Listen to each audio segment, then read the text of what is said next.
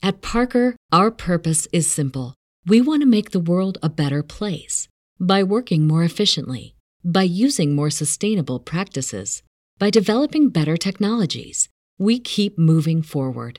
With each new idea, innovation, and partnership, we're one step closer to fulfilling our purpose every single day. To find out more, visit parker.com/purpose. Parker, engineering your success.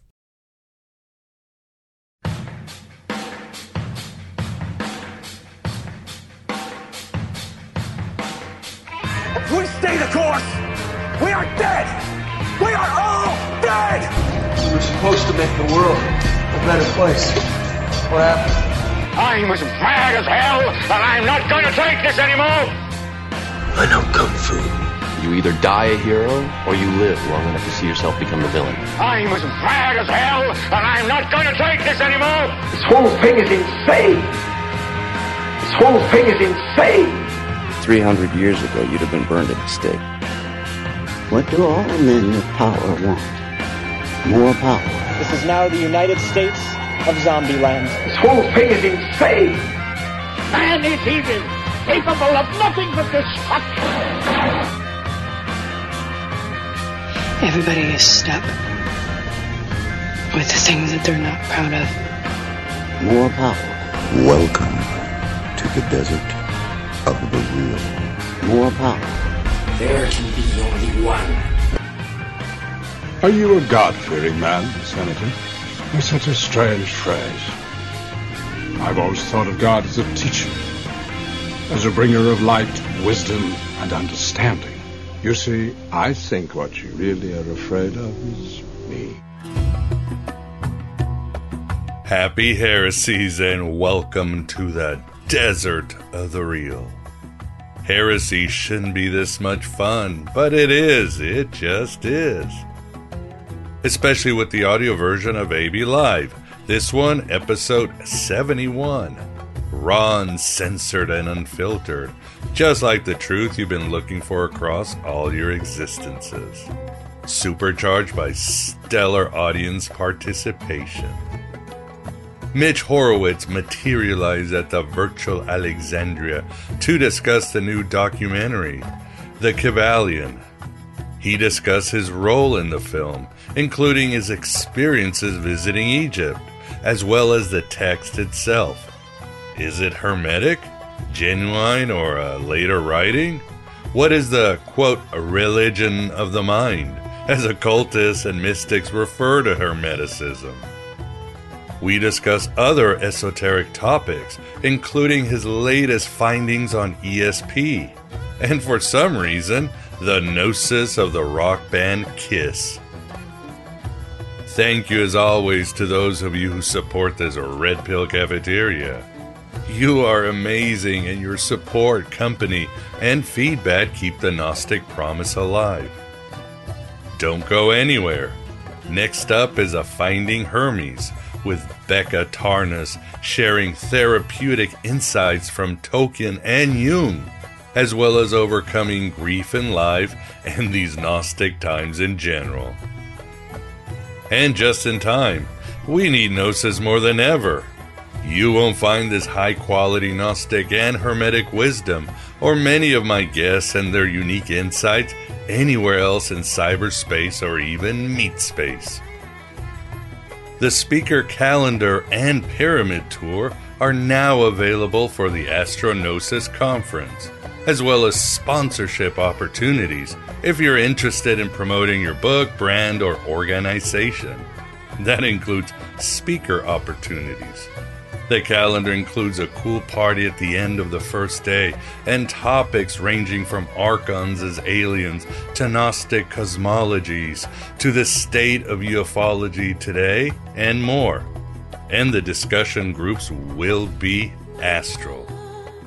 Astro-Gnosis is a 3-day event of presentations and panels from the best minds in ufology, Gnosticism, and alternative history, as well as experiential discussions and rituals. This is the one chance we all can have to finally hang out for many cool social events. Truly hope to see you there in the Cancun area at the end of March. Led us to our latest AV Live. But first, unless you want to skip about 4 minutes of one of the best hermetic speeches in all modern entertainment, Aaron's moving soliloquy from Midnight Mass. Write your own gospel, live your own myth.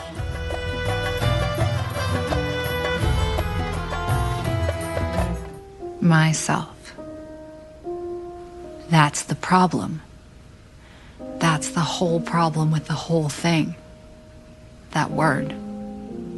Self. That's not the word. That's not right. That isn't. That isn't. How did I forget that? When did I forget that?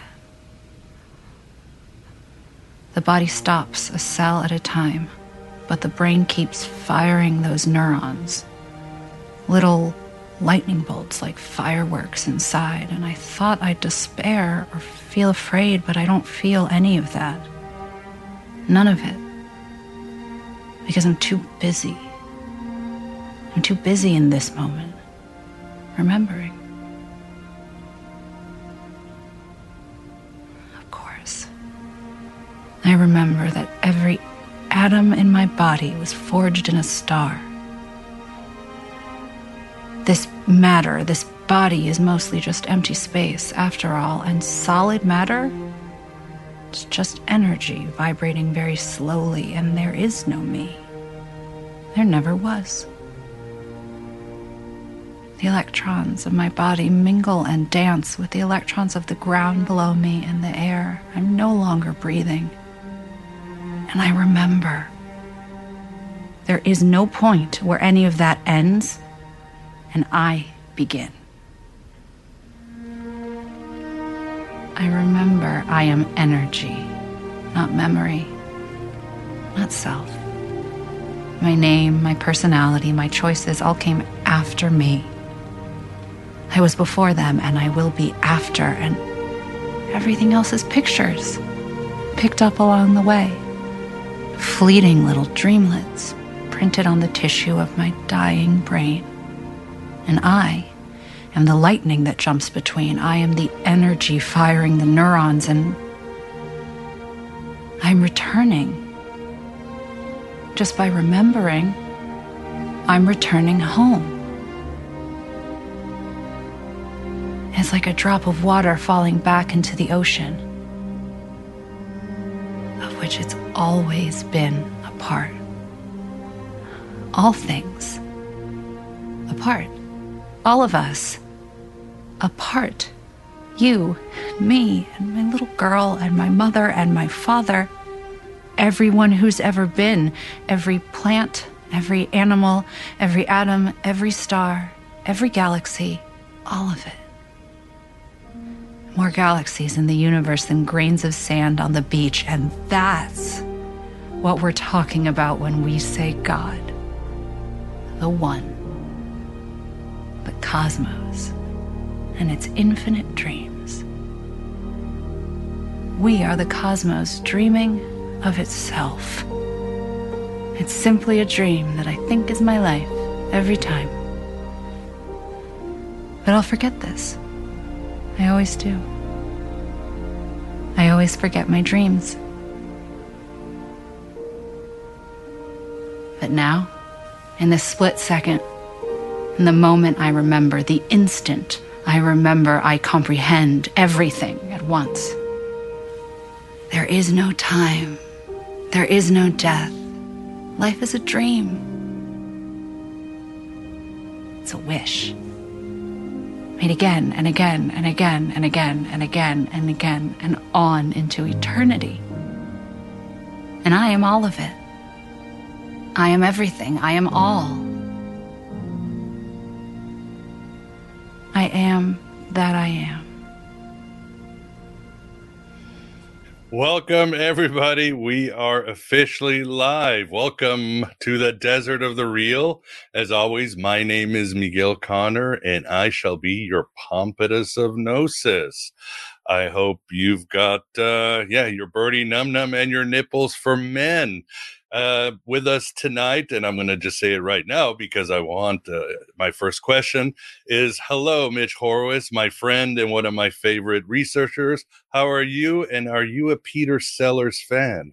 I'm doing great. It's good to see you, man. And yes, I am a Peter Sellers fan. When I was a kid, Dad and I used to bond over the Pink Panther movies. So that's affirmative.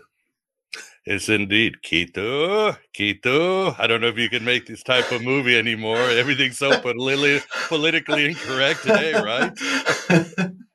You can't even say that. You're not coming back next week. I know. I'm going to get a strike on YouTube. I already have plenty of those strikes on YouTube. And somehow Peter Sellers got away with brownface in the movie The Party, but he was a character actor, so he played a lot of people. But again, different times, very different times. And yes, somebody in the chat room already noticed the cool Kiss shirt because Mitch and I, we're concocting a plan to raise money from Hollywood to do a big budget film of Kisses the Elder. Right, Mitch? I think it's time. Hollywood is just waiting for this. There are companies that can't wait to meet their budget for, whatever Shell Corporation owns them. Write off money to China. Right. Our funding of this. But it's I like the album. I'll admit, I like the album. It's due for a comeback. This is a vintage shirt that was bought for me as a birthday gift, and I'll turn my back for just a minute so that your viewers can see the back of the shirt. Is that all right? Let's do it. Yeah. There you go. Kiss, the single album. Local Glimpse. Yeah. It's an oldie. Yeah. How many times have you seen Kiss live? I've seen them live twice, one without makeup and one with makeup. I've seen them live exactly once. It was just before the lockdown, and it was here in Brooklyn at Barclays Center. I'd never seen them before, and it was kind of a dream come true. Yeah, they're really great entertainers. Yeah. You can tell they love what they're doing every second. They love their audience. They do. So obvious. They love their audience. And, if I had one gripe about the show, it's that it's so structured that the bandmates are unable to do much in the way of impromptu behavior on stage. So it's like, the guys might be getting into a song together and then they've got to ditch one another and run to the other part of the stage for their light cue, So, but you forgive these things. It's Kiss. Yeah. I'm sure everything, even the spitting, the fire, and the blood has to be timed at a perfect. Everything. Gene Simmons can't be spitting blood out when Peter Criss is singing Beth or something, something like that. Yeah. Or whoever's doing it. I did get a letter from Peter Criss. I think we should spend the whole hour discussing Kiss. Screw spiritual enlightenment. Right, exactly. I wrote about Peter Criss wrote a memoir, From Makeup to Breakup, and it's really very good. And I wrote a book called Secrets of Self-Mastery, and I quoted Peter talking about how the bandmates, when they were first pulling the band together, found that the makeup had a really transformative effect on their personalities, not just as stage presences, but once they wore that makeup, they felt like they were occupying a different skin and they felt very disinhibited. And he said it really gelled our performances as a band. And I said, there's a lesson there that you ought to think about. We in the spiritual community tend to think of the outer as something that you grow less and less attached to as you progress or what have you. But what he was pointing out is that he felt that the outer brought out some essential traits that were there in them that they were inhibited from tapping into. So I quoted him, and one thing led to another, and I got this really lovely letter from him, and awesome. I was really moved. In fact, I kind of went a little crazy when I got it. Oh, I would have too. That's awesome. Awesome. Yeah. I mean, Jung talks a healthy persona matters. Fake it till you make it. Yeah. You're 100% right. We've missed that in the new age occult circles. We've missed that. I do. Cosplay your way to something better. Why not, right? Yeah. Well, it's interesting, because we all walk around feeling like there are these traits in us that are essential that we're not able to act on. And then people come at us with these ridiculous expressions like, just be yourself, as if, we know how to do that. And it's like, well, to be myself, how do I get rid of everything that's supposed to be not me? But, what I was inspired by in Peter's anecdote was the idea that through a kind of secular rite and ritual, which for the bandmates was putting on this makeup. And we've seen this in religious traditions all throughout history, donning special robes and vestments and ceremony and such. They were bringing out something of themselves. Yeah, very true. They were playing with the images, the archetypal images. So yeah. Well, awesome. Well, if anybody out there wants to write us a big check, Kiss the Elder, the movie. Look at all the shit that they're remaking and failing, from Cowboy Bebop to He-Man to they're going to do the remake of the Highlander with the Superman guy. Let's see how that goes. Yeah, they'll be begging us for the Elder, begging us. Yeah, in a few months. Do the Elder. Yeah, I feel good about it. Yeah, Same here. And with us too, as always, glad to have the Moondog Vance. Vance, what do you think? Were you a Kiss fan? No. It's like I always wondered if they had to bring cat litter on stage, for the kitty cat guy, or if they had a high budget for rocket fuel for the Starman. But no, I wasn't. My brother was, but I was. I think that was kind of after my time. Oh, well. I wasn't, as a kid, a Kiss fan. I thought Kiss at that time was everything that was wrong with rock and roll. I was into the Ramones and the Dead Kennedys and the Sex Pistols. Yeah, all right. Fuck these guys. This is, I didn't like it. But then as I got older, I don't know. I just, who knows what it is, why the road turns, but the road turned back to Kiss, and I felt totally differently. Well, look at what's going on today, and look at Kiss. Hey, Kiss looks great. Yeah, and Gene Simmons is always fun though. He's in a bunch of movies too. Yeah. I always liked seeing him. I was wondering if the people in the front row were there, hoping that his tongue would reach out, and tap him on the head or something. Awesome. Well, I see we're already getting a lot of people in the audience. Again, we will try to get to your questions. Write them in all caps. Put a lot of question marks. If you do that chat, super chat, blah, blah, blah, you'll get put up at the top. But tonight we will be discussing The Kybalion, Mitch's new documentary, and I have to say I was completely blown away. When I thought a small independent documentary, I thought it'd be like, they made it with Adobe Premiere. They used stock footage from all these, your typical YouTube document, they're great if they're writing. But this was, I was like, oh my God, this is Jurassic Park. Spare no expense. It looks good. It feels good. It's moving. It was a really great documentary, Mitch. So thanks. Good job. Oh, I appreciate it. And a lot of that credit goes to our director, Ronnie Thomas. Ronnie started out at Troma Films, and he just knows how it's done. And, we had a decent budget, but, we still had to work very carefully with it. And it was still a piece of guerrilla filmmaking. And he got us to Egypt, and we shot on location in Egypt. And, we were there in 2019 before the world locked down, and it fulfilled a dream. I never thought I'd be shooting a movie in Egypt. I never thought I'd be shooting a movie by the monuments. And it was thrilling to me. Yeah. And how did this come about? I pictured you were at a Starbucks drinking shitty coffee, eating avocado toast, and saw some producer, and he went to the bathroom, and you slipped the script under his the stall while he was going to the bathroom. Something like that. For Kiss the Elder. And it all got mixed up. Yeah. Well, I it's funny.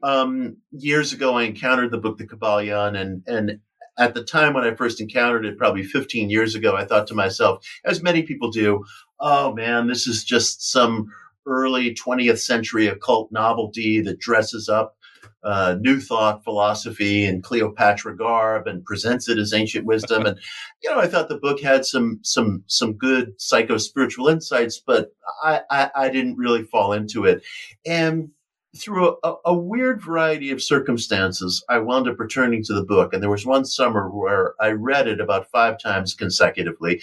And probably because I actually knew more about Hermeticism at that point, I realized that the author, in his way, William Walker Atkinson, who wrote under the dramatic pseudonym Three Initiates, he really did make an effort to distill certain psychological insights from Hermeticism based on the Victorian era translations that he had, and he combined it with some of his own very shrewd insights into human nature. And I started to realize he created something more than I had first realized. And Ronnie and I had collaborated on certain screen projects before, and we were able to find an investor based on the extraordinary popularity of the book. It's probably one of the most popular underground books ever written. And before long, we were actually off and running, making the movie. Awesome. Yeah, I was thinking too, I was one of those kind of cynical, this is not really Hermetic, it's New Age, blah, blah, blah. But it's kind of, I don't know, call it a straw man, because let's face it, as you and I have talked to April DeConick, the Hermetics and the Gnostics simply, they were handed over this ancient Egyptian mystery that was dying if not for them.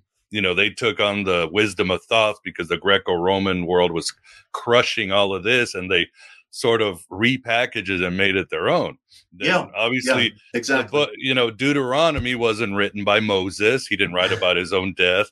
There's no tax collector who wrote the Gospel of Matthew, no mystic who wrote the Gospel of Thomas. So the idea of a forgery seems almost a straw man, you think? I mean, what is a forgery? They're all forgeries, or they're not forgeries.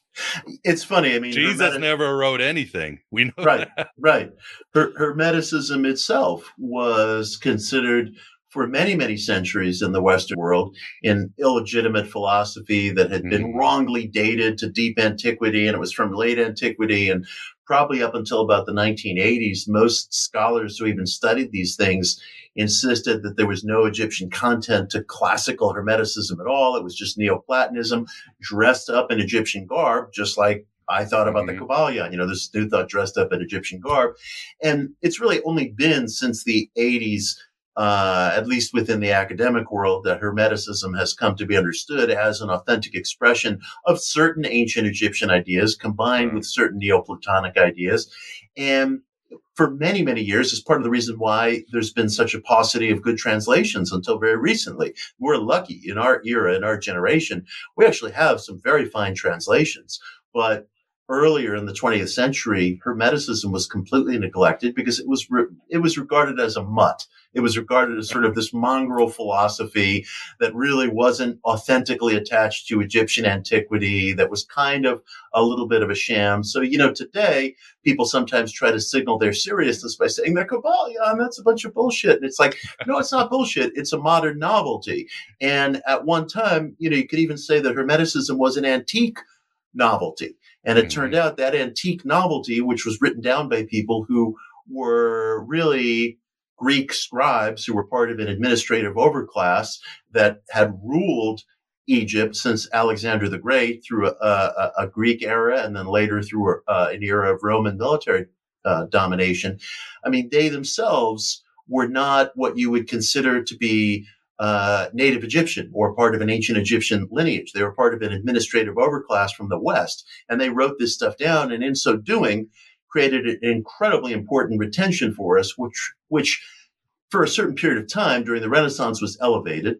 Then when its timeline was post-dated correctly to late antiquity, and it was discovered this stuff wasn't really all that old in terms of, how we think about Egyptian antiquity, it was considered a fraud, a fake, a farce. And it was only into the 20th century that point of view got revised. So we have to be very careful about what we say is or isn't real Hermeticism. That is not quite the right historical focus.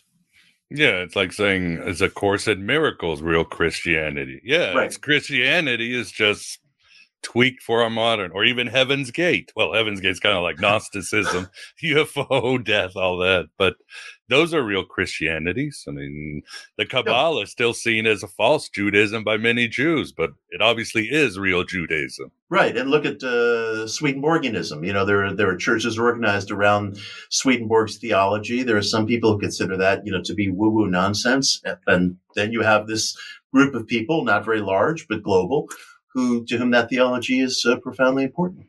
Mm-hmm. And I guess at the end of the day is, does it help? And the Kybalion is really helped a lot of people. I know a lot of people swear by it. It's just, I liked it a lot.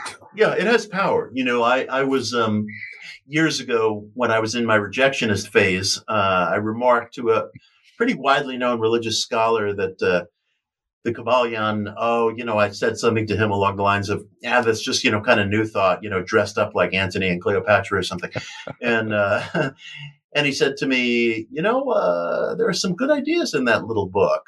And that was all, but just that statement coming from somebody who came from a pretty mainstream place of religious philosophy got me thinking, maybe I should dip my toe back into it. And I did.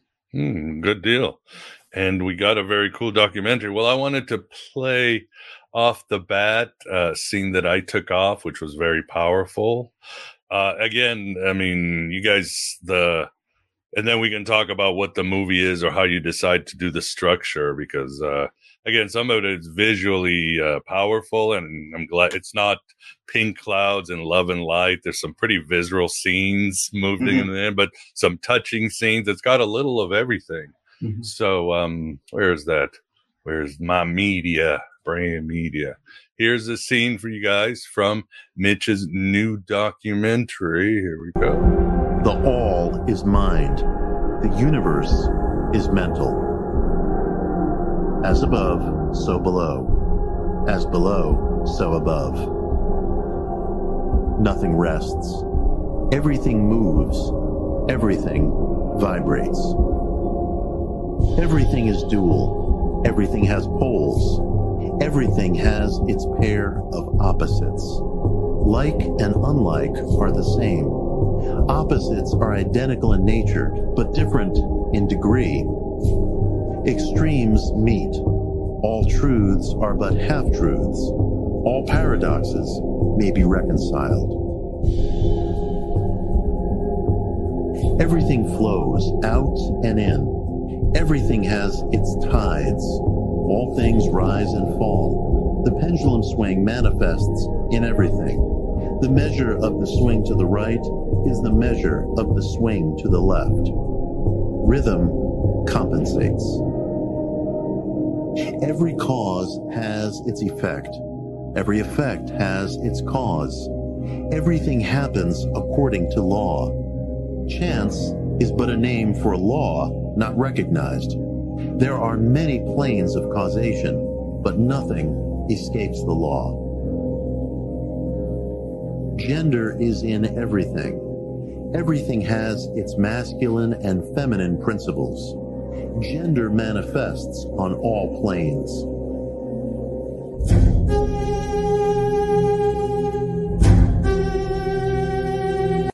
Very cool. And for you guys in the audience, as you can see, this documentary isn't just your typical, and this book was written in this time and published and it's affected and, the usual thing. It's a very different documentary explaining the 7 principles. You want to explain to the audience how you came up with this structure where you show the principles, and then there's this story of this priest that they saw, and then the man and the woman, what they represent and all that? Sure. We made an effort to dramatize the principles in a way that is not entirely abstract, but that uses what might be considered a timeless passion play between two figures, a man and a woman, with a priest kind of mediating between them. And you've got what might, in classical terms, be considered an active force, a passive force, and a reconciling force. And so we tried to act out that theme, which is at the heart of many of the book's chapters, and also not get overly attached to, as you were just saying, sort of standing there and saying, well, so then he came up with this idea, and, asking ourselves how to act that out, and we didn't want to show, clicking hands on a clock or something like that, or, click-clack balls going back and forth to represent rhythm. We wanted to try to do something else. And there were also 7 interviews in the movie with people who are, I think, virtuistic in their fields, including Ray Moody, the physician who coined the term near-death experience, people who work with alchemy, astrology, mediumship, channeling, tarot, all of whom I think are exceptional and striking people. And they talk about how some of the principles in the book reflect upon some of their practices and craft. Yeah, so basically you explain the 7 principles by you found 7 individuals who are at the height of their career or in the esoterica, and you said this person represents rhythm, gender, and then you began to talk about their lives and their work. Yeah, exactly. Like, for example, the clip that you showed contains one of my favorite terms from the Kybalion, and that is rhythm compensates. And there is this idea inherent within the book, which you also find in Emerson, you find it in Nietzsche, you find it in other modern sources, this idea that life is composed of these kind of polarizing vectors, and that when something happens to you that begets suffering, that suffering is also going to beget something that will function as some kind of compensation. At least that's the ideal. That's the ideal. And people always like to play the game of wondering what would they like to change in their life? What would they like to get rid of? And we have to be very careful with that game, because if we're not these linear beings that we think we are, and life is more simultaneous, be careful, because there could be things that were sources of suffering that actually were sources of great refinement. I mean, what else brings maturity but friction and need and compensation? So the idea of rhythm being compensatory is something that I really valued in the book. So I appreciated your choosing that section. And actually, we talked in that case to a very gifted hypnotherapist who does past life regression, and he spoke about the rhythm that may be possible between demise and consciousness, and that, you know, it's not as if consciousness necessarily just ends in such a pat way, but if we understand rhythm as being something that's interdimensional and universal, it's possible that that there's something that goes on, you know, beyond our physical deterioration. I like how the tagline, the universe is mental, which of course plays to the Hermetic, where the undivided unconscious, but it does play to the Christian Gnostics, who would say, yes, Mitch, the universe is batshit crazy. It is. Yeah, exactly. I wondered about that double entendre. Ronnie came up with that, and I always liked it very, very much. But then, like, sometime about 6 months later, I thought, are we saying that the universe is batshit? You know, so it was too late. You know? It's too late. But I like it very much. Yeah.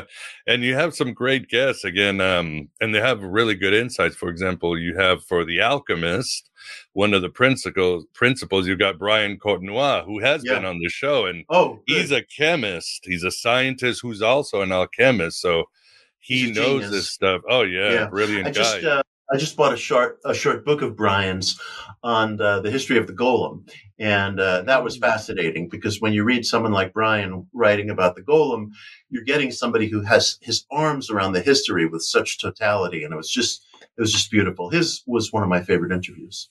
Yeah, they're all very good. But how Brian talks very, very well on the entire universe as an alchemical process. And he has a lot of insights. For example, he talked about, well, why does he do these alchemical experiments all the time? And he's like, you keep doing it over and over, repetition, like a scientist. Then you'll find out that it will appear in a dream. You'll be doing this alchemical experiment in your dream. That's where the gold is, because you follow that experiment in your dream to where it's going to lead. That's where the inner growth is, and the inner insights, and, you know, breaking out into the all. So brilliant stuff he came up with in that. Absolutely brilliant. Yeah. His is the second interview in the film. And I think it's one of the high points. Mm-hmm. Well, they're all good. I think even Vance and I were talking. We really liked, again, what you mentioned, Dr. Raymond Moody. And it was just amazing how he had his students create these like places where they could talk to their ancestors at his university, these experiments with the mirrors and all that. Yeah. And how his students had experiences talking to their ancestors right there. I was like, that's amazing, because I'm sure you agree, if there's one thing we've done wrong in our Western societies, we do not honor or talk to our ancestors enough. Yeah, it's interesting. I several years ago, I visited Avebury in England, and underneath some of the burial mounds, there are these caverns, which were funerary caverns where the dead were placed. And archaeologists have discovered plates and vases and cups that were left there. And they weren't believed that they weren't necessarily left so that the dead could bring food and libations to the afterlife, but family members would go and have what we would consider picnics, at these crypts or these places of internment. There wasn't this attitude that death is this absolute point of separation, but death was obviously people lived shorter lives. We were physically in danger a lot of the time, even if that danger just came from drought or natural conditions or disease.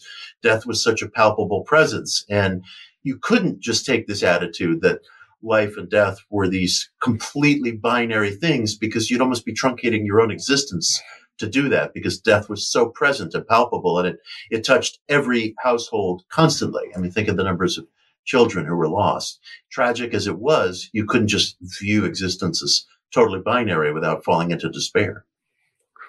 Yeah, good point. But I'm sure you agree. The problem is the pendulum is swung. Yeah, we have more life, but becoming afraid of death has kind of made us not live. Yeah, it's an odd thing, I guess our society is about to embark on a very big conversation about risk aversion, because one way or another, this lockdown is winding down. At least I presume it's so. I mean, I could be wrong, we could be talking in 10 years and be like, yep, still locked down. But if this lockdown is winding down, then we as a community, as a human community, have to have a conversation about risk aversion, because at some point that line is going to get drawn, and wherever it gets drawn, it's going to be gray. It's simply going to be gray. We don't have any other way. And so we're going to have to confront what our values are at that point. Yeah, indeed. It's always a big wake-up call, these things that happen. So much going on. And speaking of the dead, tell us about your trip to Egypt and what you did there. Did you have any Aleister Crowley or Brendan Fraser moments while you were there? Or how was the trip, Mitch? Well, the trip was wonderful. And it's funny, in Egypt, when they figure out at a certain point that you have occult interests or esoteric interests, they refer to you as a meditator. They're, oh, you're a meditator. Like, that's their term. Like, well, I do meditate. Okay. Yep. I'm not going to object to that label, I suppose. So once they zero in on the idea that you're a meditator, then they have a better sense of maybe what you want to see. We did get to go deep off the beaten path at certain points. Ronnie and I went into a small temple to the cat goddess Sekhmet. Oh, wow. Yeah, the temple complex at Karnak. And look, sometimes it's just a matter of paying people, to do these things. I mean, people are entitled to earn a living. And there was this tiny temple to Sekhmet that was off the beaten path. One of our guides brought us there, and there was a soldier with an automatic rifle out front guarding the temple, and there was a robed man who was the guide, and you're expected to pay them off, and you get to go inside and you get to do a ritual. And, you just have to meet life as it is. And actually, I have right here in my studio a lovely statuette of Bastet that was given to me as a gift while I was in Egypt. Oh, how awesome. This survived the trip all the way back from Cairo to JFK in my suitcase. But once it got back in New York, my children managed to knock it over, not once, but twice. So, man. Yeah. So as the Zen Buddhists say, there's a crack in everything creation made. And so we know that to be the case. But I very lovingly glued Bastet back together. And this statuette is a frequent presence here in my studio. Oh, awesome. Yeah, well, I wouldn't be surprised you would be seen as a meditator, because you were dressed as you usually were. I said, you're all in black. I'm like, oh my God, and that sun, and there's Mitch in his leather jacket, all in black. I'm like, yeah, we made a lot of friends. People wanted to take pictures, and and I mean, it was wonderful. It's tough though. You can't. I mean, if you're immediately identifiable as a Westerner, even if you know the streets, you really do need a guide, to go around. And people have to deal with tough realities, and that's why when it came to like paying to go to sacred sites and things like that, I didn't have any objection to it because the individual needs to earn a living, and we were able to see some amazing things that way. Yeah. Well, I had some friends go a few years ago, maybe 4 years ago, and when they went to see all place the pyramids and all that, when they got to Egypt, somebody in the government says, always tell people you're Canadian, not American. Did you experience anything like that? I think it was during time where I think it was before Trump with Obama, and tensions were high. I have heard that. Much to my surprise, we were at a temple complex once, and it's funny. I don't know. There's a group of kids that must have realized that we were American. I guess, we can't fake it. Maybe it was the KISS T-shirt.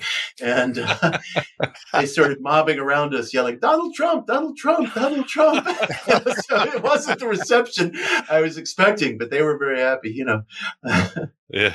I mean, politics, not that I mean to get into geopolitical stuff, but, politics in Egypt are very, very complex. And who you're talking to and who they see as somebody who's undergirding stability in their society is very much going to depend upon, what stake they feel they have in the current government. So, the leader in Egypt, Sisi, is seen by some people there as a guardian of stability. And, people, in fact, who work in the tourist business, or people who maybe want closer ties to the West, or people who are Christian, who are, not infrequently targets in Egypt, they may see Sisi as a source of stability, and they saw Trump as being kind of having Sisi's back. And, No. this,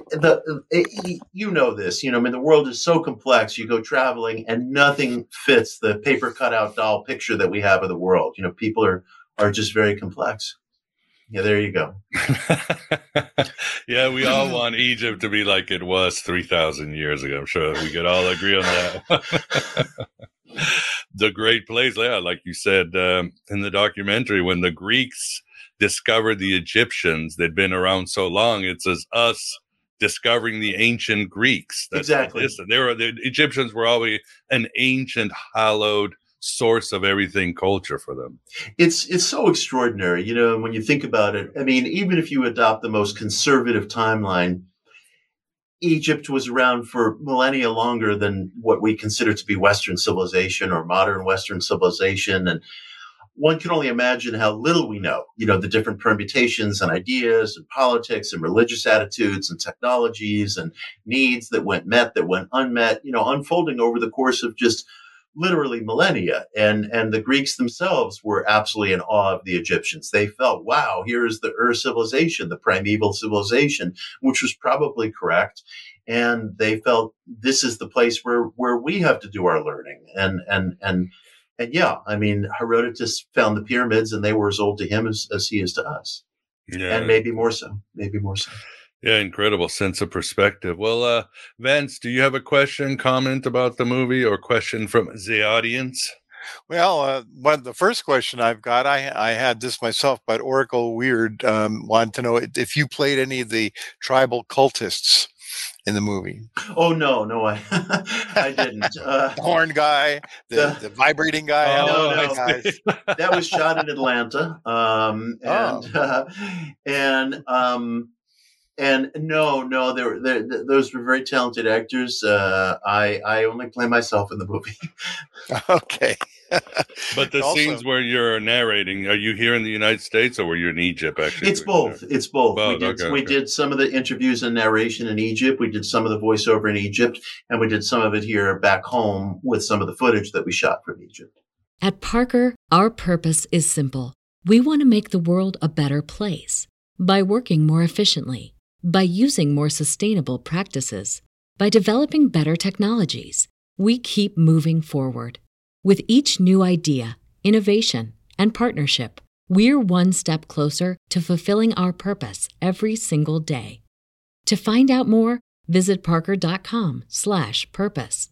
Parker, engineering your success. Yeah, Oracle wanted also to know if you felt guided to do the movie on the Kybalion? Well, I wouldn't say I felt guided, but look, I'm going to share a story, and this may sound maudlin or it may sound humorous. To some people, it may even sound downright silly, but I'm going to be just 100% frank with you guys. One of the things that got me back into reading the Kybalion was I was writing this book called One Simple Idea. It was the history of the positive mind movement. Mm-hmm. And somehow, I think it was probably through my friend Philip Desleep, who's a scholar of religion, I came across a cover story in TV Guide magazine from 1982 about the comedic actor Sherman Hemsley, who used to play George Jefferson on the hit show The Jeffersons. Right. And the headline on the story is, "You'll never guess how he lives or what he believes in." And I thought, well, what is this all about? And he told the reporter who was doing this TV Guide cover story that everything in his acting career was sort of very fitful. It was stop and go. And then he said, I found the man with the book, and everything moved forward for me. And the reporter said, what book? And he said, well, I don't want to be advertising any book. And he wouldn't tell him. His housemate, a man named Andre Pavone, told the reporter that the book was the Kybalion. And he said to him, you've got to read it, man. And so the reporter would ask Hemsley questions like, you're known as a bit of a recluse. You don't hang around at Hollywood parties or restaurants. And he said, nothing's real there. Everything that goes on in the mind. And upon discovering that, I just thought to myself, he was so genuine and he was so real, even to the point where he didn't want to say the name of the book, not because he was being coy, but just because he didn't want to be seen as some celebrity endorser of anything. There was such substance to his remarks that's partly what got me looking back into the thing. I get very influenced by different personas. So I don't have any story of, Hermes appearing at my bedside or, the great Trismegistus, telling me in a dream you have to go to Egypt. But I will share that story as something that redirected my gaze to the book. Yeah. Did you know that he had a pretty big part in the science fiction movie from the 50s, Kronos? You ever see that movie? No, sir. Yeah, it's a big thing about power. He played a computer scientist. They had the big computer called Susie, and you wouldn't believe it. They had calculators and tape recorders portraying the computer. It's funny. Go check it out sometime. I might check it out tonight. I might light up and check that out tonight. So yeah, you'll recognize his voice. That's pretty good. That's very interesting. Thank you. Very cool. Very cool. And yeah, I love the actors. I was looking at the credits, Mitch, and the girl who plays the lunar powers, the divine feminine in the movie, her name is Athena Sanchez. I was like, that's like a secret agent superhero name. Right. Athena Sanchez. Perfect. It was such a wonderful group of people. The composition, the orchestral score is beautiful. That's out now as an album. So if people watch the movie and they dig the orchestral score as I do, you can get that on Amazon Music, Apple Music, you name it. So that's out there too as a soundtrack album. Oh, definitely check it out. And I know you wanted to talk about where people can see it. Might as well do this now. I think you have an event tomorrow. Oh, yeah. For those of you who are in the New York area, we're going to be screening the movie live at Film Noir Cinema, which is a classic art house cinema in Greenpoint, Brooklyn. And that's going to be tomorrow night, Saturday night, February 19th at 7. You can find that on my social media.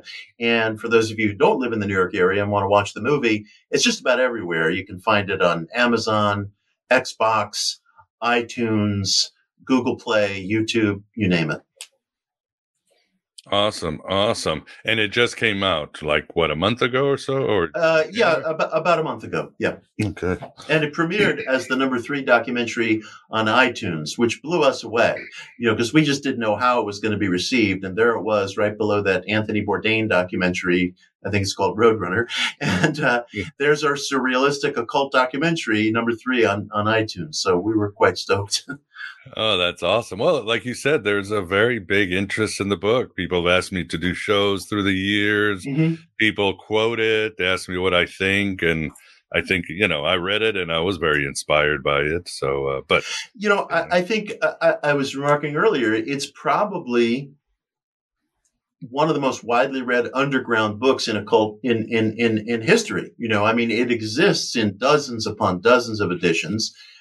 By all logic, it shouldn't sell at all because you can download the thing for free on your phone. But that's not the way I read books that are a source of treasure to me, a hallowed source to me.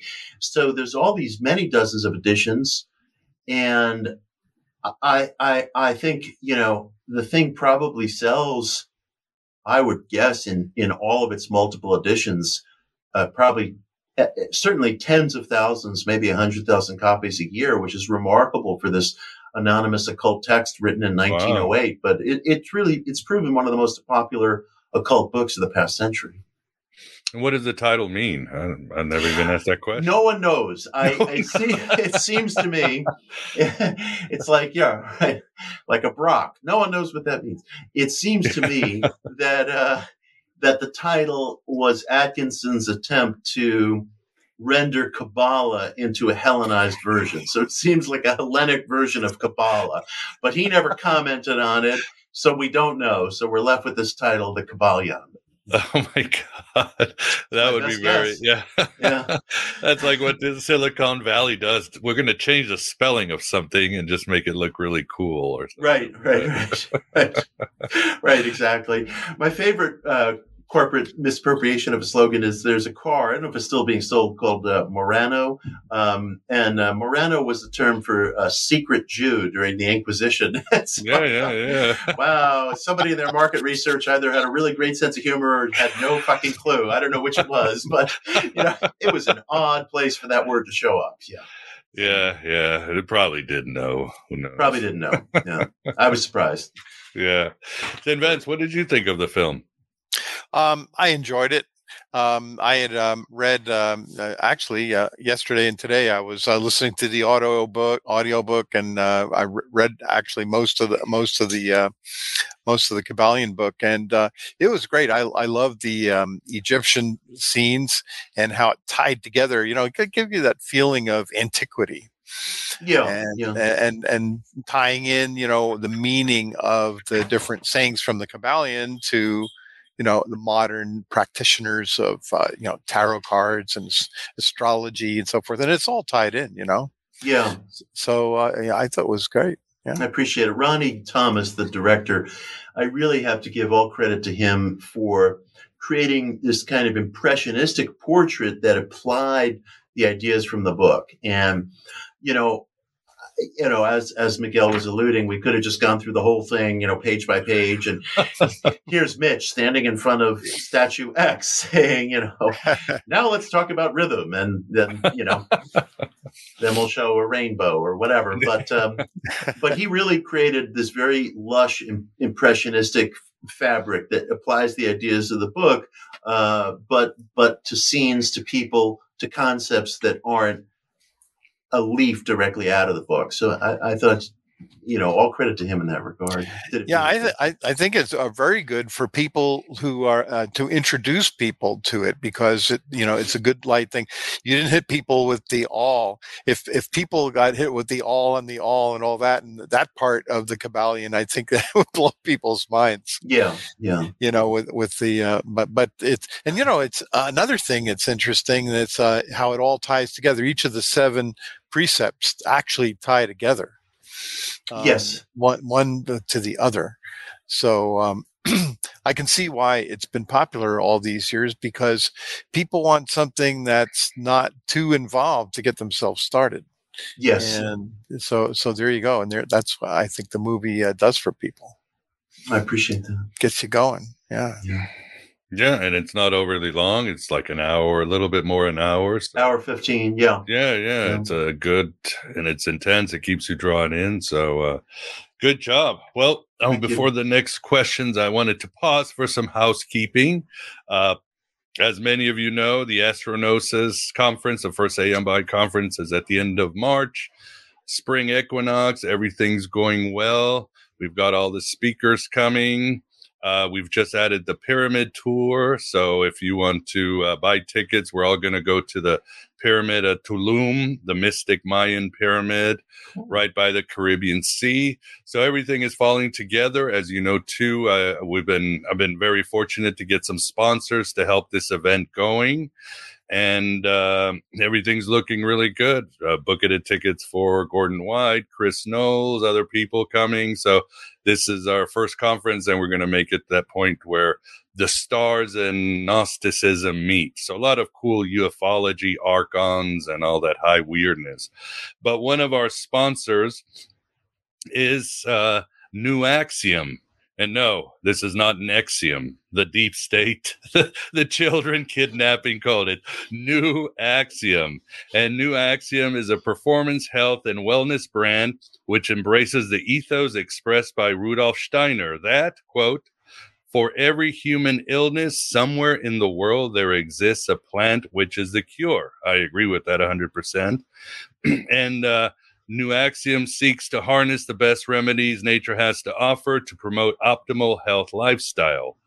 So using only the finest ingredients in their custom formulations, New Axiom offers a wide range of full spectrum and broad spectrum hemp products designed to alleviate pain, anxiety, and inflammation while promoting recovery, balanced moods, states, and a wide range of other therapeutic benefits. And the good people will be there at the conference if you want to talk to them. I never take CBD because it just makes me really anxious when I do. I don't react to it, but they offered to use, they told me, why don't you try our balm? And for years, when I was younger playing soccer, rugby, and tennis, my knees were completely destroyed. Yoga has really helped me make my knees better, but I tried the New Axiom balm on my knees, and man, my knees are pretty much back. They're not sore anymore. They work really well. So this stuff is, I'm a believer in the whole CBD therapeutic, and Steiner he's right. I found something for my knee, but you can use these products for so many things. So please make sure to visit New Axiom, NEUAXIOM.com, and they are running a special too. So use the discount code AONBUY to receive 20% off your first purchase, and I'll have it on the show notes. You guys can see it on the screen right now, or just let me know, or we'll see you at the conference.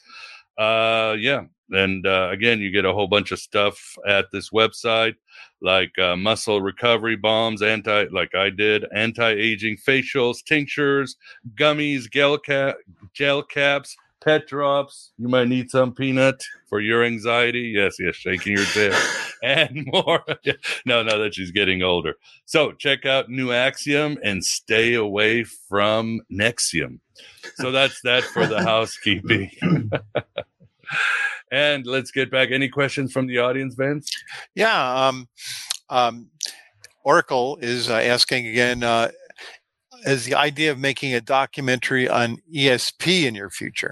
Oh, wow. I really appreciate that question very much. I just delivered a talk called Case Closed, ESP is Real, which you can find on YouTube. And I dedicate an extensive chapter to my defense of academic ESP research in a forthcoming book called Daydream Believer. The evidence that we possess just from a standard Western rationalistic model for the existence of ESP is absolutely overwhelming. And the resistance to this evidence is not skepticism, it's sentiment. It's just sentiment at this point. Some people just conceptually want to believe that ESP cannot exist because it cannot exist. It in fact, not only, it might violate common observation in terms of our day-to-day quotidian lives, although there are certainly exceptions to that. But the people who founded modern science, quantum mechanics and the uncertainty principle and string theory and the many worlds theory and questions of interdimensionality, all of these people were philosophical idealists in that they believed that perception interplayed with reality. That's at the basis of modern science, and so is ESP. And we are going to eventually, we as a culture, we as a human community, many people have already accepted this. Many people watching the show have already accepted this, and rightly so, which is that there's extra physical activity of mind. We are not just creatures of cognition and motor skill.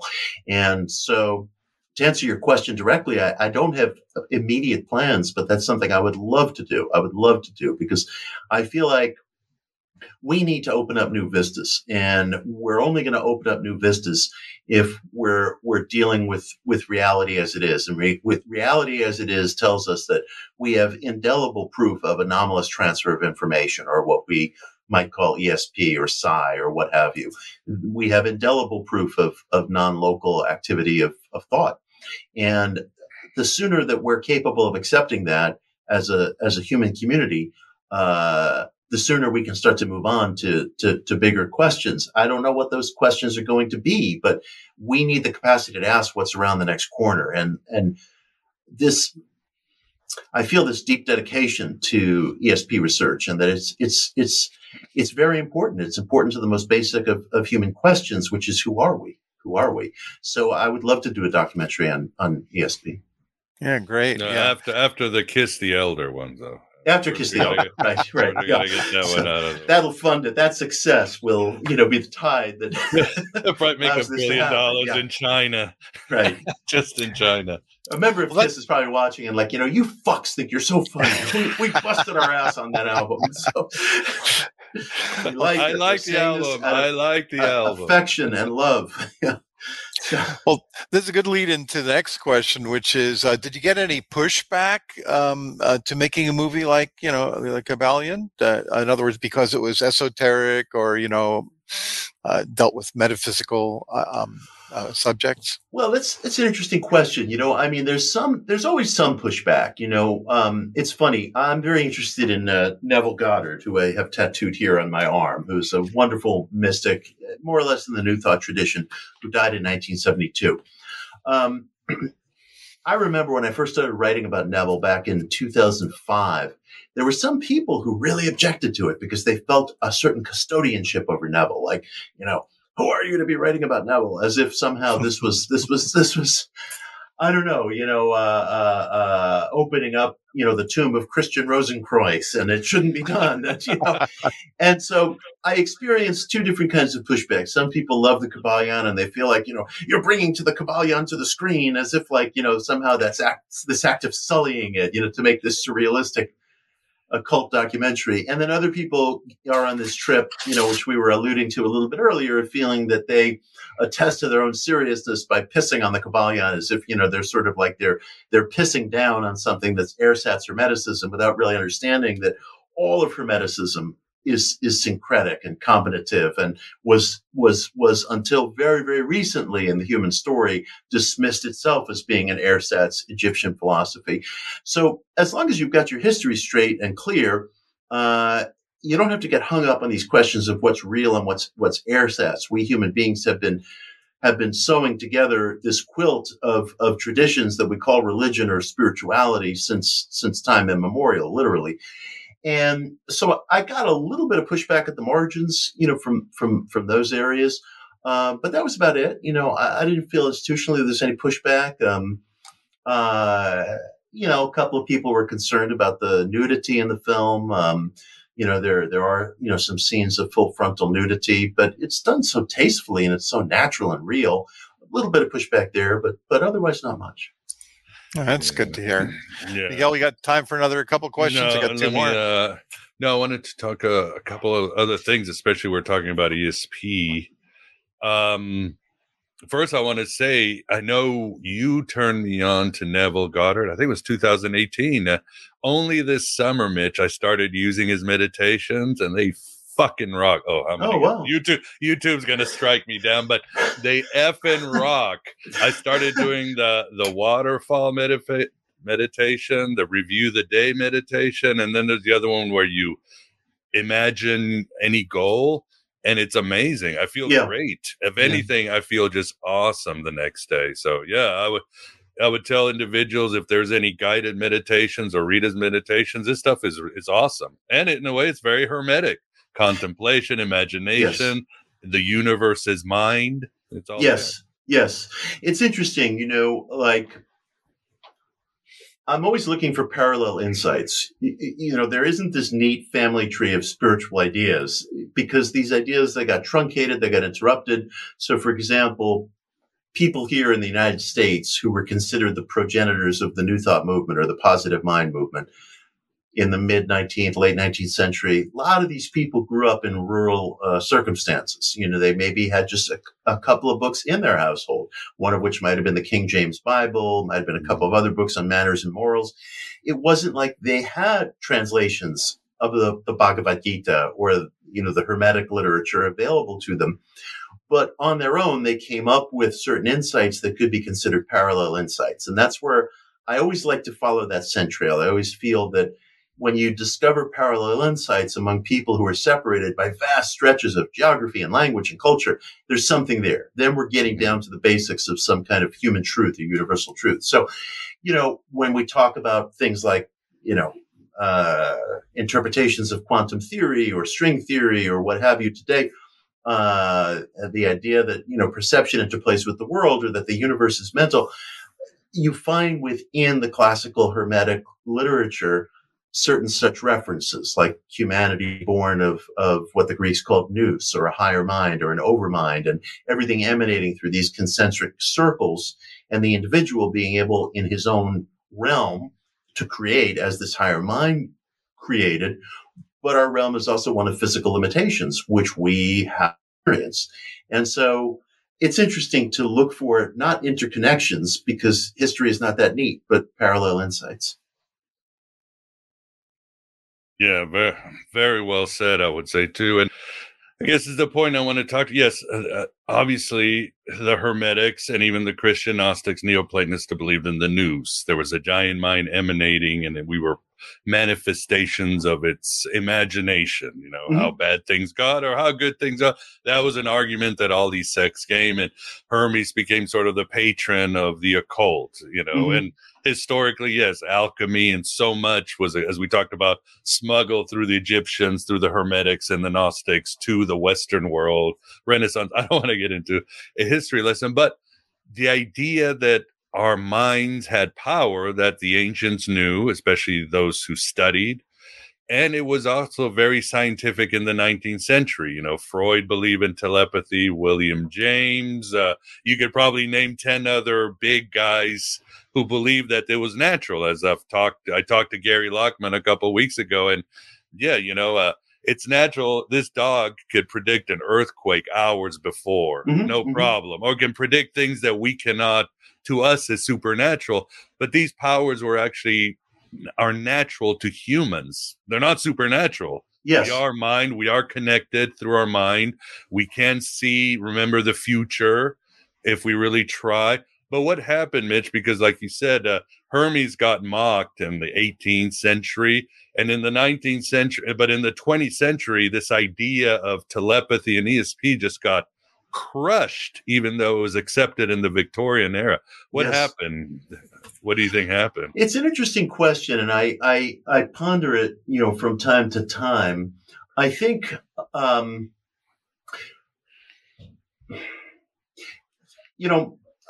here you have this philosophy called materialism, which is really the belief that matter creates itself, and that's the beginning and the end of everything. And I think that as the 20th century got underway, materialism so completely attached itself to science as an ideology that it seemed synonymous with science, which it's not. What is science? It's methodological replication. What else is it? And some of as I was describing, the progenitors of modern science, they believed in perceptual analysis. They were philosophical idealists and they were scientists. But somehow the materialists became almost the front office, the PR office, the storefront for science. And so materialism as a philosophy, even though it wasn't held to by the leading lights of modernity, it wasn't held to by Freud, it wasn't held to by Einstein, it wasn't held to by Erwin Schrödinger, it wasn't held to by a whole wide range of psychological and physical thinkers, you name it, William James, Max Planck, and so forth. these weren't materialist figures, and yet materialism was able to sort of like erect itself as a kind of Potemkin village in front of science and became science's gatekeeper. And materialism triumphed, to the point where there are very few parapsychology labs on college campuses today, to the point where if a young person said, gee, I'd love to become a parapsychologist, well, unfortunately, it's very, very hard to find or structure such program, and we've lost, a generation, maybe 2 generations of progress in psychical research, among other sciences, I suspect, because of this. So it's actually a really anti-intellectual position that's become very successful. And so all the things that were so hopeful in the Victorian era around psychical research, it's not that they were stopped cold, but the progress has been much slower and it's been stymied. But we may be turning a corner with that, and I don't speak easily about such things, but the very fact that there's been such an uptick in UFO disclosure and that the UFO question is one that no serious person can dismiss or deny. I mean, I was a kid, you brought up UFOs, somebody would say, swamp gas, little green men, weather balloons. Nobody says that anymore because it would be embarrassing. It would just be intellectually embarrassing and silly. So there's a live question there.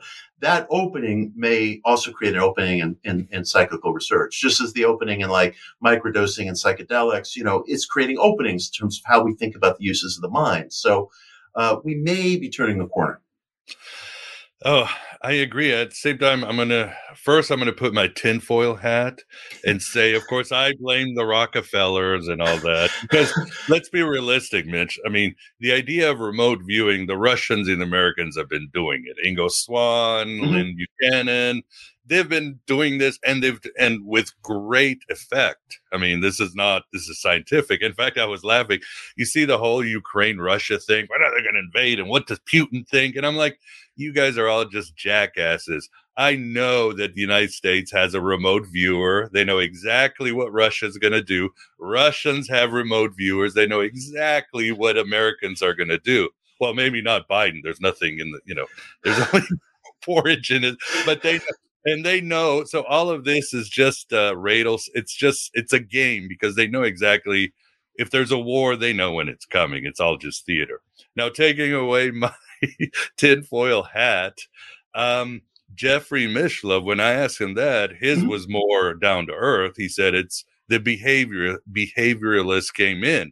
It wasn't practical to worry about the unconscious or about psychic powers.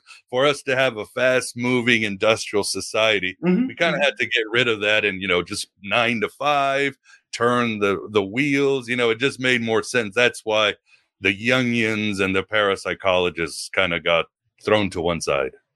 Well, I think there's truth to that. There's absolutely truth to that. We are a society that prioritizes efficiency, and efficiency isn't always a bad thing. Efficiency has accomplished a lot for us. But efficiency can't become an orthodoxy. And that's what has occurred. And that makes it so difficult for us to probe these questions.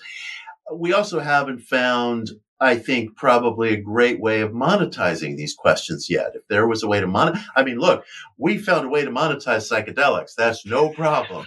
And, a few months ago, I was reading an article in the New York Times about the different states that are slackening their laws around psychedelics, that are making it possible for people to use psychedelics for pharmacological purposes, to which I say, bravo. But one has to keep in mind, and I don't mean this in a cynical way, these are just the facts, who's writing this legislation? Some poor, state legislative aide in the state of Delaware is not sitting up all night writing, a 40-page bill. It's getting written by lobbyists and getting passed on by lobbyists who have a financial stake in this. And, that's part of our world. I mean, commerce is part of the human situation. And I think that, it's easy to find a way to monetize psychedelia. We have a lot of cultural prejudices that are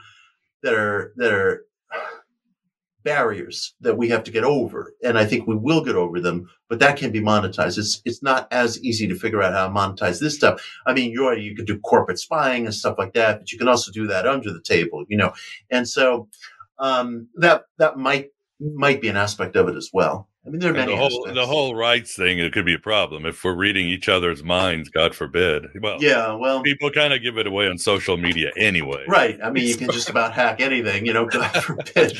Or they'll confess, they'll project their shadow or say something embarrassing. Right. And, I mean, my innermost thoughts are not, that bad, compared to what's on social media. So I'm like, it's really not that fucking bad. No. Don't forget Las Vegas. Man, they must be really. Oh, that would be the end. Maybe that's why. Maybe it all comes down to that. It's like, no way are you guys perfecting this. Yeah. Right. But to put it to rest, maybe give the audience a quick summary of your talk that you did. Sure. The science, people talk, well, is it scientific? And you statistically prove we're there pretty much. Yeah. The rap on academic ESP research is always that it hasn't been replicated. And that's a complete falsehood. That is a position of absolute sentimentality and imagination. It's this stuff has been juried, scrutinized, replicated. Darrell Bem, the Cornell University research psychologist, in 2011 completed a 10-year study which included experiments into precognition. That stuff in the ensuing years has been replicated in a meta-analysis 90 times in 33 different labs in 14 different nations. 90 times, 33 different labs in 14 different nations. That doesn't mean that every experiment was successful, but meta-analyzed, it well surpassed all the boundaries in science for achieving statistical significance and replicability. I mean, the evidence is just absolutely down cold. Yeah, you said that startups would kill to have the type of research you have for a product or a pharmaceutical. Can you imagine a meta-analysis of, where you're attempting a replication 90 different times and you achieve significant statistical bar? It would be unheard of. We haven't tested aspirin that much, so. That's just one small piece of the puzzle. I mean, the Zener experiments that J.B. Ryan did at Duke University in the 1930s. Again, if you go onto Wikipedia, you'll see, this stuff was never replicated. It's a complete farce. And if you look at the sources on Wikipedia, most of that stuff is sourced back to, presses that are sort of hack presses that are aligned with the professional skepticism movement, that are run in many cases, not all the time, but in many cases by bloggers and science activists and science journalists. And it's where the sourcing exists. It's very, very thin and poor. And it's the same closed circuit group of people, but they rule the roost. I mean, I can't affect policy at Wikipedia, but I can tell you that if you go to Wikipedia and you look up Zener experiments and see that they've never been replicated, you are being absolutely misinformed. They have been replicated over the course of decades, dozens and dozens of times, down cold and down plain. And my talk is only a half an hour, but I have a forthcoming book out called Daydream Believer, where I have a big chapter on psychical research. And I footnote all of this stuff clear as day. So, the facts are the facts. And I'm absolutely confident that eventually we travel in the direction of truth, but it could take a long time to get there. Well, I'm glad you're at the forefront. It's great to see people like you and Dr. Dean Radin and Gary Lachman, all the, Anthony. There's a whole bunch of researchers out there really banging the drum because, like you said, for things ain't worked out very well for religion or science. Maybe we need to go the hermetic path. And, maybe that's an option if we want to survive in this planet, because like you said, you say this is it's a form of psychology. It can hear our brains. It's eco-friendly, even the Hermetics and the Christian Gnostics were very much about the world soul and the health of the world. And it balances out the forces, the genders. It's just, it's something we should try, right, man? It's something we should try. And also, for budget-minded people out there, this psychical research that I've been describing, it costs peanuts. It costs peanuts. It's so inexpensive. People have said to me, they're glad the government stopped funding this research. It's time to stop wasting the taxpayers' money. A point that's always made to me by tenured professors at state universities. Stop wasting the taxpayers' money. And, it's just peanuts. I mean, J.B. Ryan sitting in a broom closet somewhere flipping over Zener cards is not expensive, I can assure you. So, it's all just ideology. And I don't believe in shutting down questions, and I don't believe in flipping over the chessboard if I don't like the direction in which the chess game is going or the questions are going. And, I'm at a point where it doesn't matter to me whether somebody agrees or disagrees with the ESP thesis. What's important is just not shutting down a question. And the issue with the professional skeptics is it's not so much that they want to win the debate. They don't want there to be a debate. They want this research to be removed from the public docket. And that's not going to happen. Yeah, it's incredible, as Jeff Kripal calls them. They're not skeptics, they're professional debunkers. And I remember that article you wrote on the amazing Randi. Oh, yeah. The blowback you got was incredible. I wasn't surprised. Yeah. But I was kind of like, oh, my God. I mean, they were attacking Substack and you and anything that moved. I mean, it was like a complete cancel culture campaign because you dared question, a lot of orthodoxies. So yeah, and it makes you wonder, what's behind it, in the sense that, if you're that hypersensitive, you can't be very confident. Well said. Yeah, it keeps us going. Awesome. And we are kind of getting towards the end. Events, a couple questions from you or the audience. Look at mine. Let's see. Mr. 1864M wanted to know, what Egyptian timeline do you find most convincing? The current mainstream or a pre-flood civilization or something else? Well, I guess I don't find the current mainstream timeline convincing. I'm very interested in the Shock West thesis. John Anthony West being kind of a heretical Egyptologist who died several years ago, and Robert Schoch still up and running. And they, in the 1980s, West and Schoch found that there was water erosion on the oldest portion of the Great Sphinx at Giza. And their thesis has never been overturned, and it's also never been studied.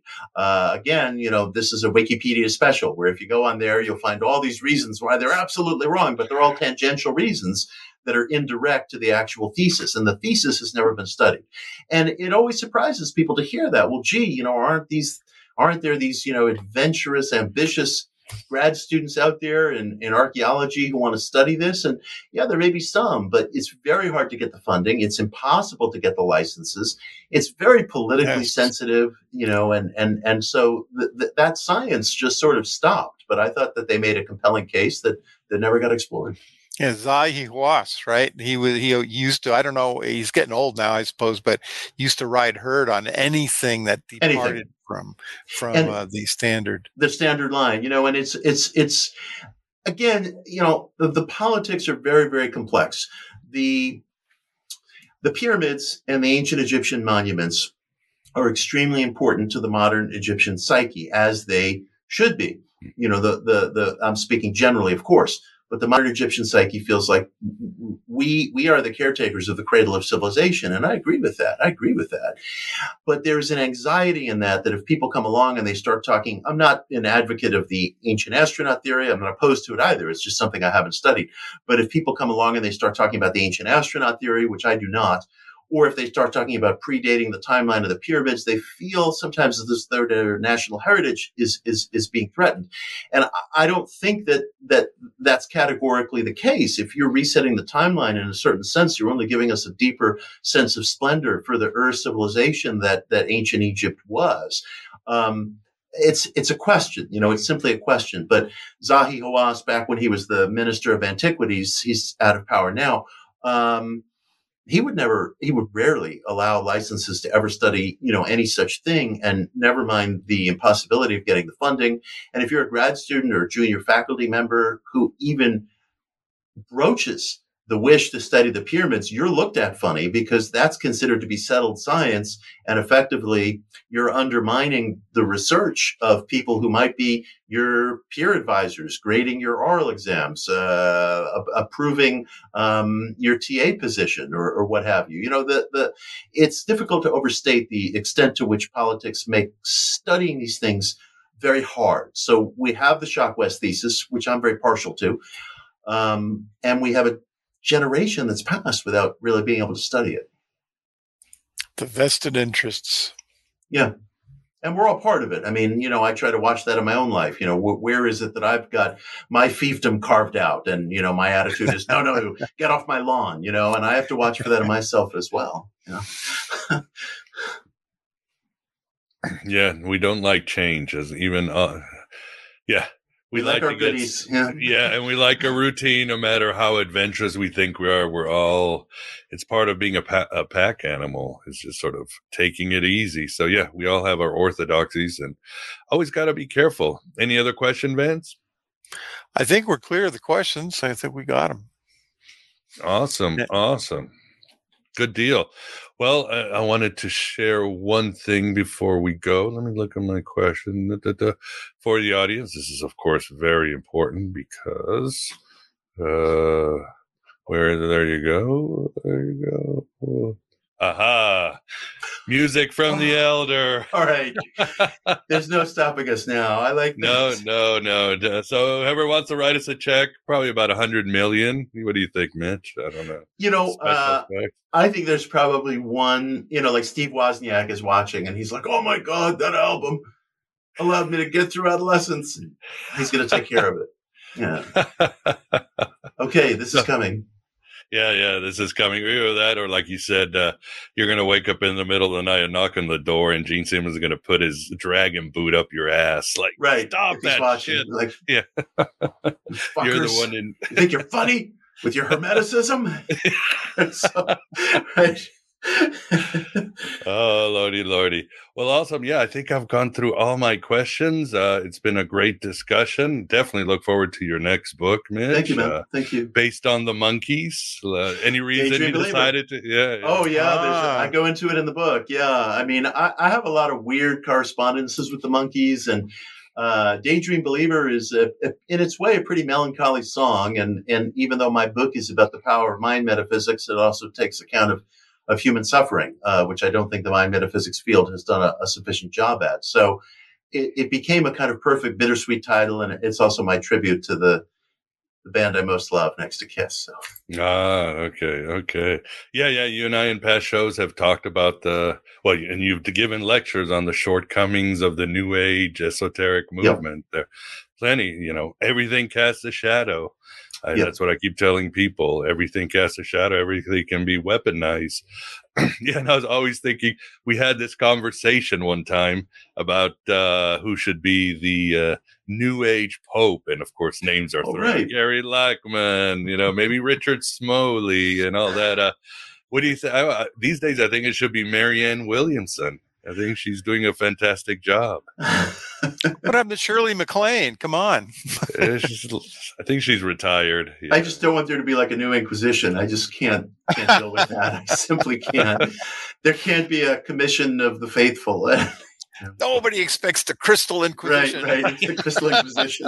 Yeah, what are they going to do? Drown you with incense? I can't deal. Right. I'll be. Yeah. What would they do? What would happen? You'd be. Oh, I'm sure we could come up with a lot. Encounter. You'd have to go through Encounter Group. That was really oil. Essential oils bath, hot bath. Right. Deep Siva. You have to. Hit you over the head with a dowsing rod. Right. There we go. It can't be any worse than what the other religions have done, but awesome. Well, awesome. We are at the end. For you guys in the chat room, thank you as always for great questions, great comments. Looks like you guys were enjoying yourselves pretty much as we were.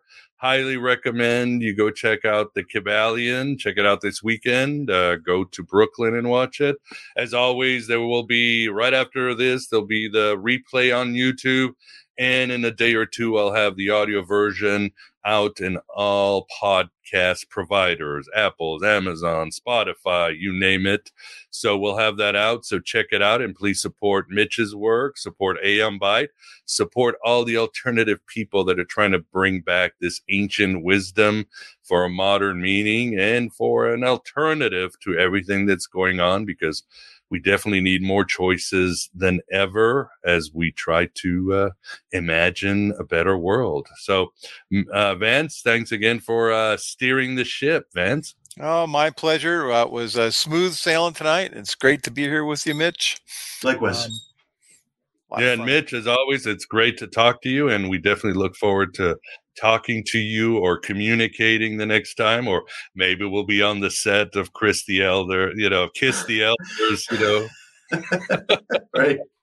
Taking barking orders at people. Yeah. So yeah. We'll be looking for cast members. So who knows? We'll have to think of that. So high fantasy. All right, Mitch. Well, thank you very Thank you much. so much. Thank you guys. Appreciate it. And for everybody here, thank you. Have a good weekend. And as I always say, write your own gospel, live your own myth. And till the next time. Thank you.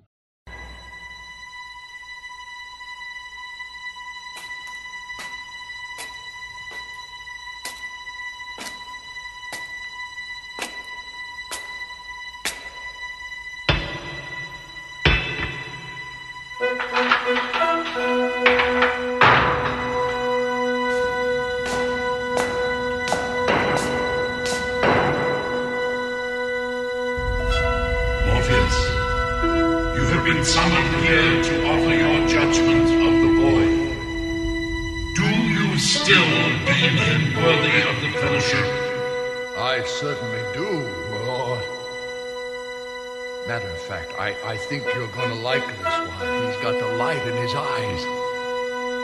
And the look of a champion.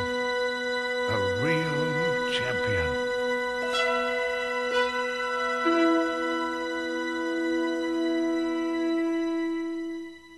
At Parker, our purpose is simple. We want to make the world a better place by working more efficiently, by using more sustainable practices, by developing better technologies. We keep moving forward. With each new idea, innovation, and partnership, we're one step closer to fulfilling our purpose every single day. To find out more, visit parker.com/purpose. Parker, engineering your success.